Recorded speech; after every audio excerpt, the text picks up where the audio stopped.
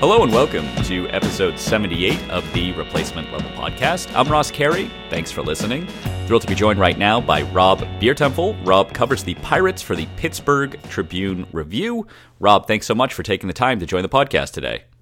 I am honored to be on your first 100 podcasts.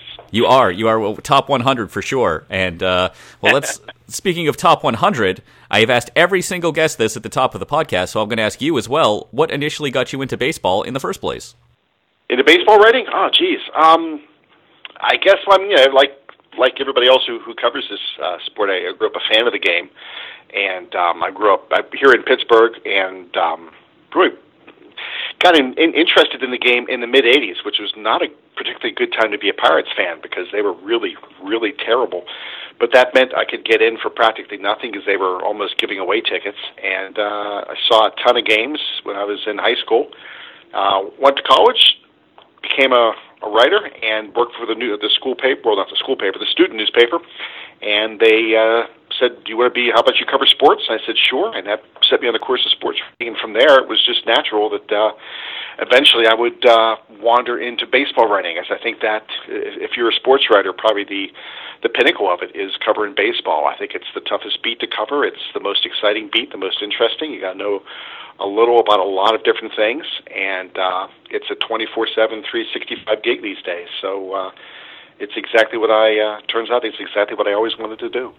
I want to ask you about the Pirates before we get into your Hall of Fame ballot as well. Let's talk about Andrew McCutchen. Sure. He struggled in 2016, rebounded a little bit last year, but still didn't reach his MVP form from a few years ago. Right. The Pirates picked up his option this year. This is his last year of his extension that he signed several years ago. Last year, there was a lot of speculation that the Pirates were trying to move McCutchen during the offseason. It didn't happen, obviously. Do you think that they're actively trying to move him again this offseason? Yes, I do. I think they've probably been, if you look at their MO, just as the way their business model for running the franchise, it's inevitable pretty much for every player on that roster that at some point he will be, the subject of trade speculation. I think really for McCutchen, they started looking toward this moment a couple of 3 years ago. When they sat down with his contract, and they're a team. They're a front office that they will pay you for performance they expect to get moving forward, but they're not necessarily ones that reward you contractually for performance you've already delivered. So I think they look at McCutchen and they see a guy who's entering his early 30s, who's coming off, as you said, a pretty bad year followed by an okay year. For most players, it would have been a pretty good year. And I think they see a guy who probably has reached his peak and is now in that slow glide toward, of a little bit of decline and regression. So I think that they're going to listen to offers this winter, just as they did last winter. And I think, 2 years ago, one of the reasons for McCutchen's terrible, let's be honest, it was an awful season, was I think he was really trying to play his way into an extension. He's made no secret of the fact that he wants to stay here in Pittsburgh. His wife wants to stay here in this area. He enjoys it here. And he was trying to, I think, up his performance to a level where they would almost have no choice but to reward him with a longer extension. And unfortunately, for him, the results weren't what he hoped for. And last year, I think the season he had, you mentioned, it was good but not great. I think there was a sense of resignation on his part that, one way or the other, his career is not going to end in Pittsburgh. And I think he's just kind of took him a little while to get over that last season, but I think he's finally accepted that. And it would be interesting to see how that might potentially affect his performance this season, whether it's in Pittsburgh or elsewhere. The defensive metrics that are publicly available crush McCutchen. They always have, even when he was great. And last season, at the beginning of the year, they actually planned on moving him off of center field, but then Marte got busted for PEDs and he had to switch back. What is their plan if he is on the roster? Would he be a center fielder or a corner outfielder? At the end of last season, General Manager Neil Huntington said that the best team that the Pirates could field in 2018 would have Andrew McCutchen in center field.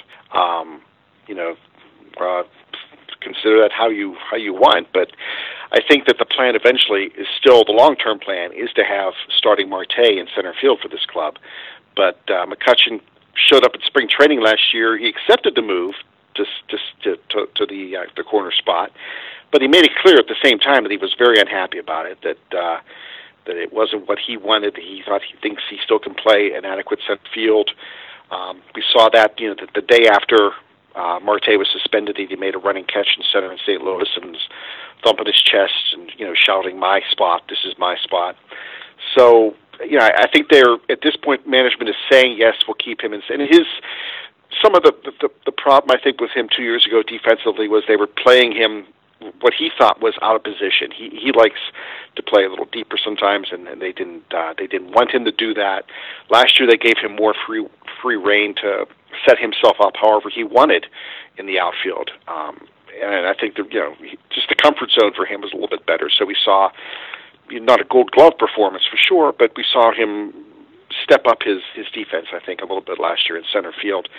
So I think that for management, they're saying at this point that, yes, we'll play him in center field and we'll give it a go and see what happens. But I think they say that knowing at the same time that there's a good chance that he doesn't even potentially take the field for the Pirates at the end of March.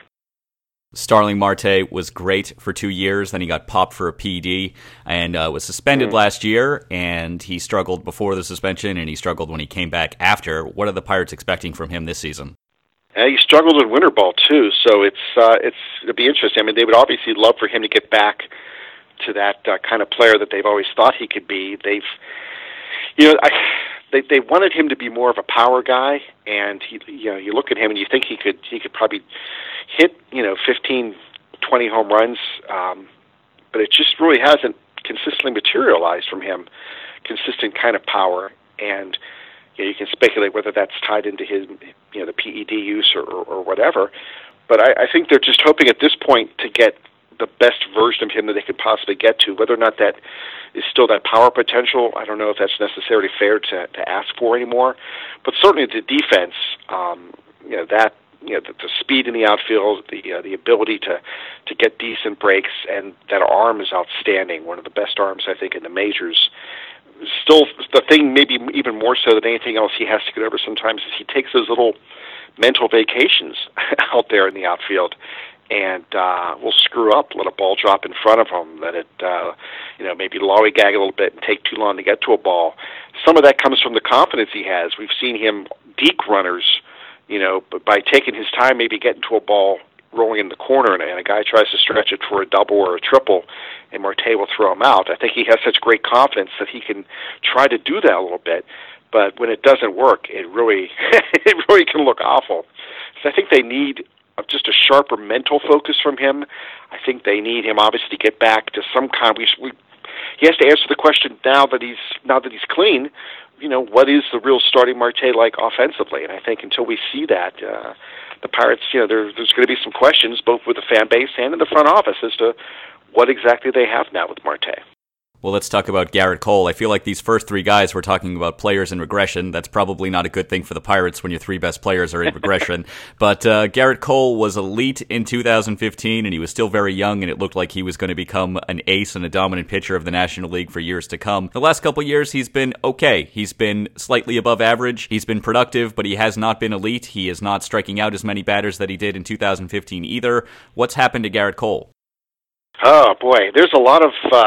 He's one of those guys. You're right that you look at him and he's a little bit of an enigma because is he regressing? Is he just? I think more so he's stalled maybe more than anything else.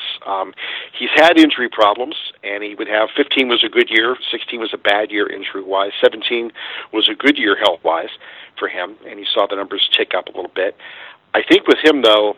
You go back a couple of years to that day that he called me in spring training and was so unhappy about the contract that they were giving him back when he was still a 0-3 guy, a pre-arb guy, and they really didn't reward him for that was the year he finished among the top 10 in the Cy Young voting and just really, like you said, seemed poised to blossom into the next great pitching star.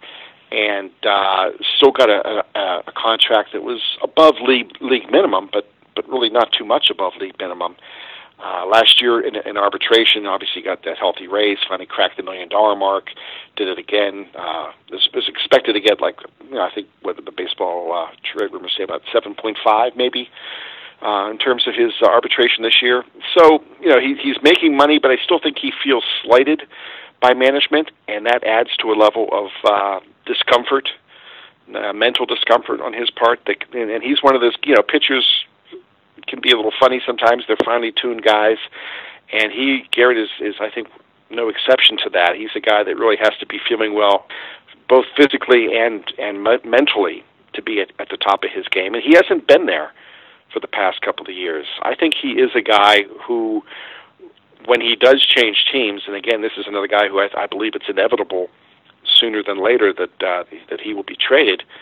I wouldn't be surprised if he would go to, say, the Dodgers or the Angels, be back home in Southern California, and boom, turn into a 20-game winner with a low 3-something ERA. I think he still has all that potential. It's just the circumstances, physically and mentally, haven't been quite right for him the past couple of years. Well, now I'm going to ask you about a guy who didn't regress but actually exceeded all of his projections last year in Felipe Rivero, a reliever who had one of the most unheralded dominant seasons in recent closer memory. No one was talking about this guy except the true diehard fantasy baseball players during the year. But Rivero was striking everybody out. He was preventing runs. He had his best season as a professional. He'd been around for a while. What did he do that was different from what he'd been doing in the years past? I think one of the biggest things with him is that he's been told for so many years that he has closer potential, that he has that shutdown ability in his arm, and he has the right kind of mentality and makeup to be a closer, to be a late inning guy.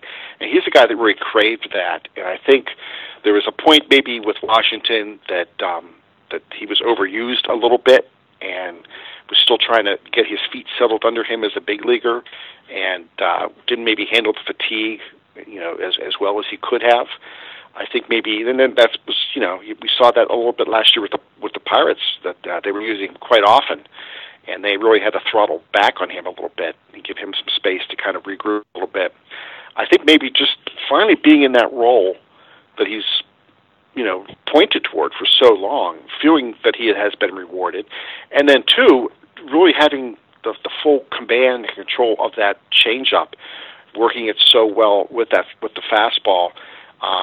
When I talked to Ray Search, the pitching coach, everybody wanted to talk about Rivero hitting 100 miles an hour when the Pirates first got him, but Ray, the first thing he wanted to talk about was the changeup and just how deadly a weapon that can be. And when a guy hits triple digits so often and so effortlessly, it seems, the off-speed stuff and the breaking balls can kind of get lost. But his secondary pitches are still pretty damn good. And I think the combination of all that, just the sense of that he's kind of reached the mountaintop a little bit, and learning to really use his physical tools, and I think settling in how to pace himself through the course of a big league season, all those factors kind of worked for him last year, and he just clicked.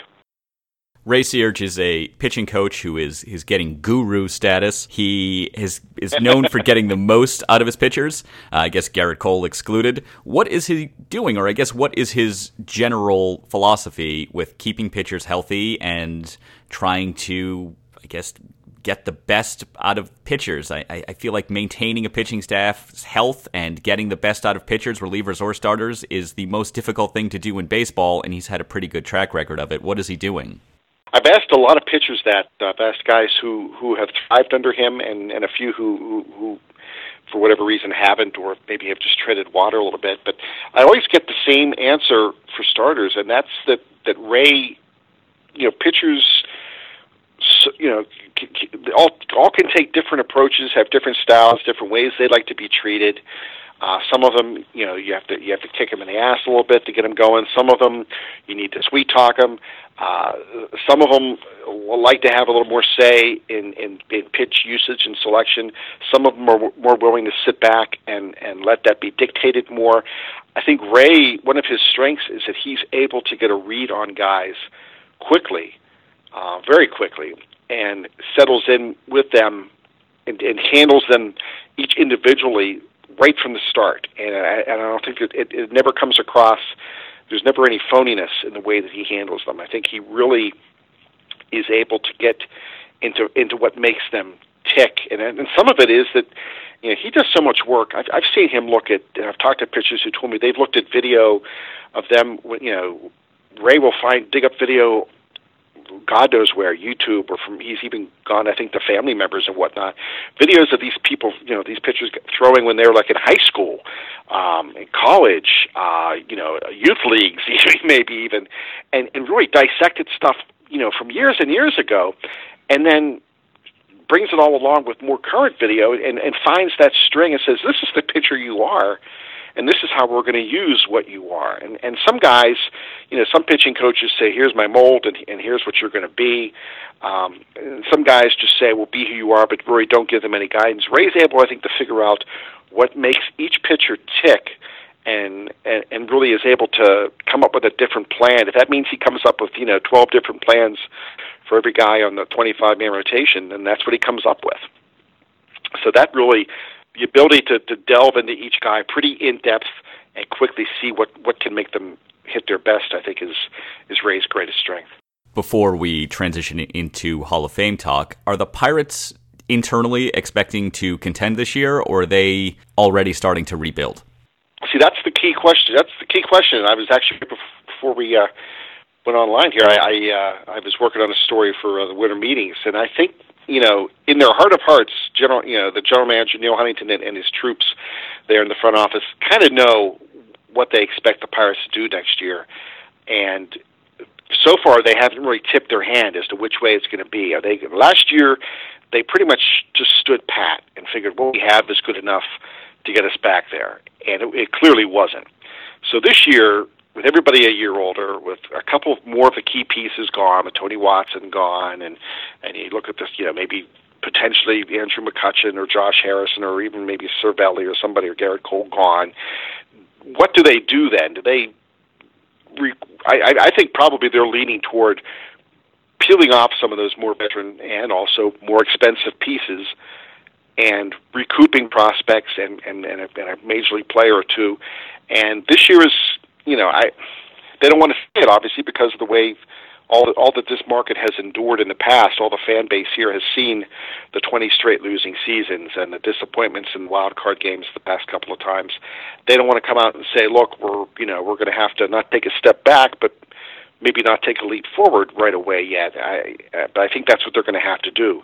So I think they're trying to find a way to soften the blow is what it all comes down to, that they're going to start getting rid of some of these bigger pieces and hoping some of the guys they have down at AAA or even in single and double A can get here quicker than not and become impact players sooner than later, and then move forward with kind of that next wave. They had hoped that Tyler Glasnow would have been a big part of that next wave, the guy carrying the banner, and that hasn't worked out the past couple of years. And that's one of the reasons I think there's a little bit of some beads of sweat on people in the front office because, if this guy, I wouldn't say he's the crux of the whole next wave, but he was a pretty important cog. And if he doesn't work out, that really their margin of error shrinks even more, and things become a little more dicey. Let's shift over to the Hall of Fame. Tell me what your general philosophy is when filling out your ballot. Well, I've been, I think, my 6th or 7th year as a Hall of Fame voter. And each year I try to approach it, I wouldn't say, I'll have, just like every voter pretty much, I'll have holdovers as to who didn't make it in from the previous year, who I voted for. But I pretty much open it for business pretty much anew every year. I'll say, I'm willing to reconsider guys that I didn't vote for. I've heard the argument that you can't, why weren't you a Hall of Famer last year if you are this year or whatever. I don't necessarily look at it that way. Maybe I just didn't hear the right kind of argument. Maybe I didn't consider all the data that I should have. Maybe that there's an argument that I hadn't given enough weight to before. So I pretty much, everybody in that ballot, I will take a fresh look at them. There's really nobody except for the PED guys that I will pretty much be predisposed toward voting against. And then I'm also not one of those guys who feels that, I've never felt that I've had more people to vote for, then I have spots allowed. The 10 player limit, I think, is reasonable because it should be a Hall of Fame. It should, by its very nature, be a very exclusive club. It's not a hall of pretty damn good. It's not a hall of you had a great season once or twice. It's the Hall of Fame. And even among a group of very elite players, that this should be the highest level. So I think I've come close a couple of times, 8 or 9 guys. I might have even hit 10 once. I can't remember. But I've never sat back and said, oh, my God, I got 15 people I was going to vote for. I got to cross 5 names off my list. What did you think of Joe Morgan's letter? Yeah, I saw that, and I was interested in it. I think his sentiment matched what I've heard from a lot of Hall of Famers and just a lot of, in general, former players with whom I've talked. Whenever I don't, my Hall of Fame vote, the ballot comes in November, but it's not like I sit down for like a day in early December and say, okay, this is the one day I'll give to determining the Hall of Fame. I do it just like I do whenever I vote for National League MVP or Rookie of the Year or Cy Young or whatever assignment I have every year. It's a process that goes on throughout the course of the year. I'll be talking to people at the winter meetings, and I'll probably mention, what do you think about this guy or that guy for the Hall of Fame, whether it's somebody on the ballot now or somebody who's coming on in a couple of years. I think Joe Morgan made a lot of points that there's the former players are bothered by what they saw happening to their game, what they rightly so considered their game in the maybe late '80s, early '90s, into the 2000s with the real just rash of performance-enhancing drugs that went through the game, and they feel in a way kind of cheated because it tarnishes their legacy a little bit. It tarnishes people who will play 5, 10, 15, 75 years from now. So it's not just something that happened within a certain window in the game's history and it was over and done with. I think something that has a lasting effect. It throws it casts a shadow that's going to be there for a while. And I can understand their outrage and their disappointment that some guys who have been pretty clearly connected to that, whether through positive testing or whatever, or admissions of guilt, are still considered for the Hall. So I think Joe has every right to give his opinion on it. I don't think it didn't to me seem heavy-handed. It didn't to me seem uncalled for or unreasonable. I thought it was just another piece of information that I used when I made my considerations. One of the things that you did, I saw you do this year, I don't know if you've done it in years past, but you asked Twitter users and some of your readers to send you stats or send you their advice or who they would vote for, and you took in opinions from everybody. You said you talked to people at winter meetings. You also wanted to talk to some of your readers and some of your Twitter followers as well. I'm curious who some of the players that people emailed you about were. Were they Edgar Martinez or Larry Walker? Who were the players that were getting the most amount of support from your readers? Well, yeah, like you said, I think it's important, not to talk only to the players and other writers, but I think the fans, obviously, and there's a lot of people out there who are fans who are not in the industry maybe directly, but who are still pretty studious of the game, and I don't want to shut somebody out who maybe has considered has a viewpoint or a way of looking at things that I hadn't thought of before or haven't uncovered myself. So yeah, it's something I like to do to try to get as many different viewpoints as possible. And put that into the mix. And this year I got a lot of response for Edgar Martinez, a decent amount for Larry Walker as well.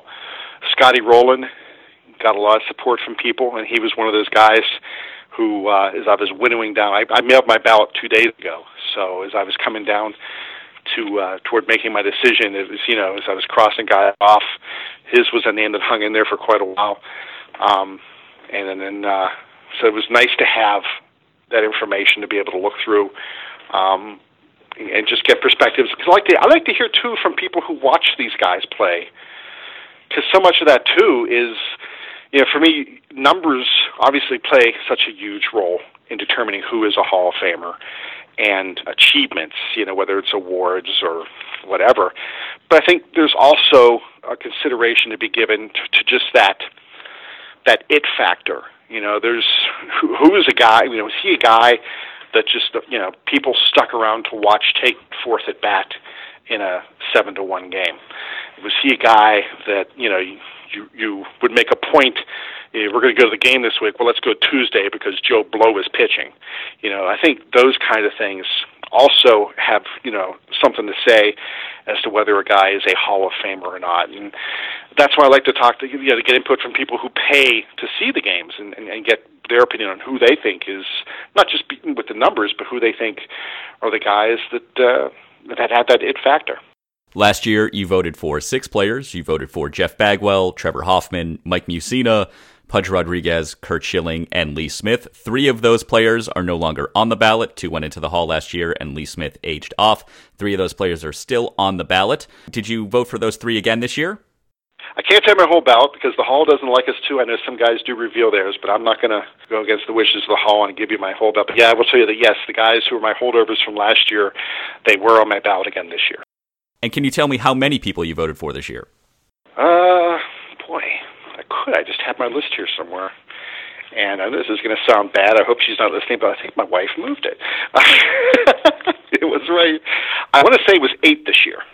Okay, so you got up to 8, which does make me think that some of the Twitter feedback that you got, some of the feedback you got on Walker or Martinez or Rolen, that some of those guys, at least one, may have ended up on your ballot. Is that true?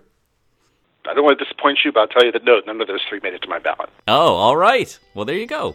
Well, I'm very curious to see your ballot itself once it's released, and I do appreciate you taking the time to join the podcast today. You've been listening to Rob Biertempfel. Rob covers the Pirates for the Pittsburgh Tribune-Review. You can give him a follow on Twitter @BiertempfelTrib.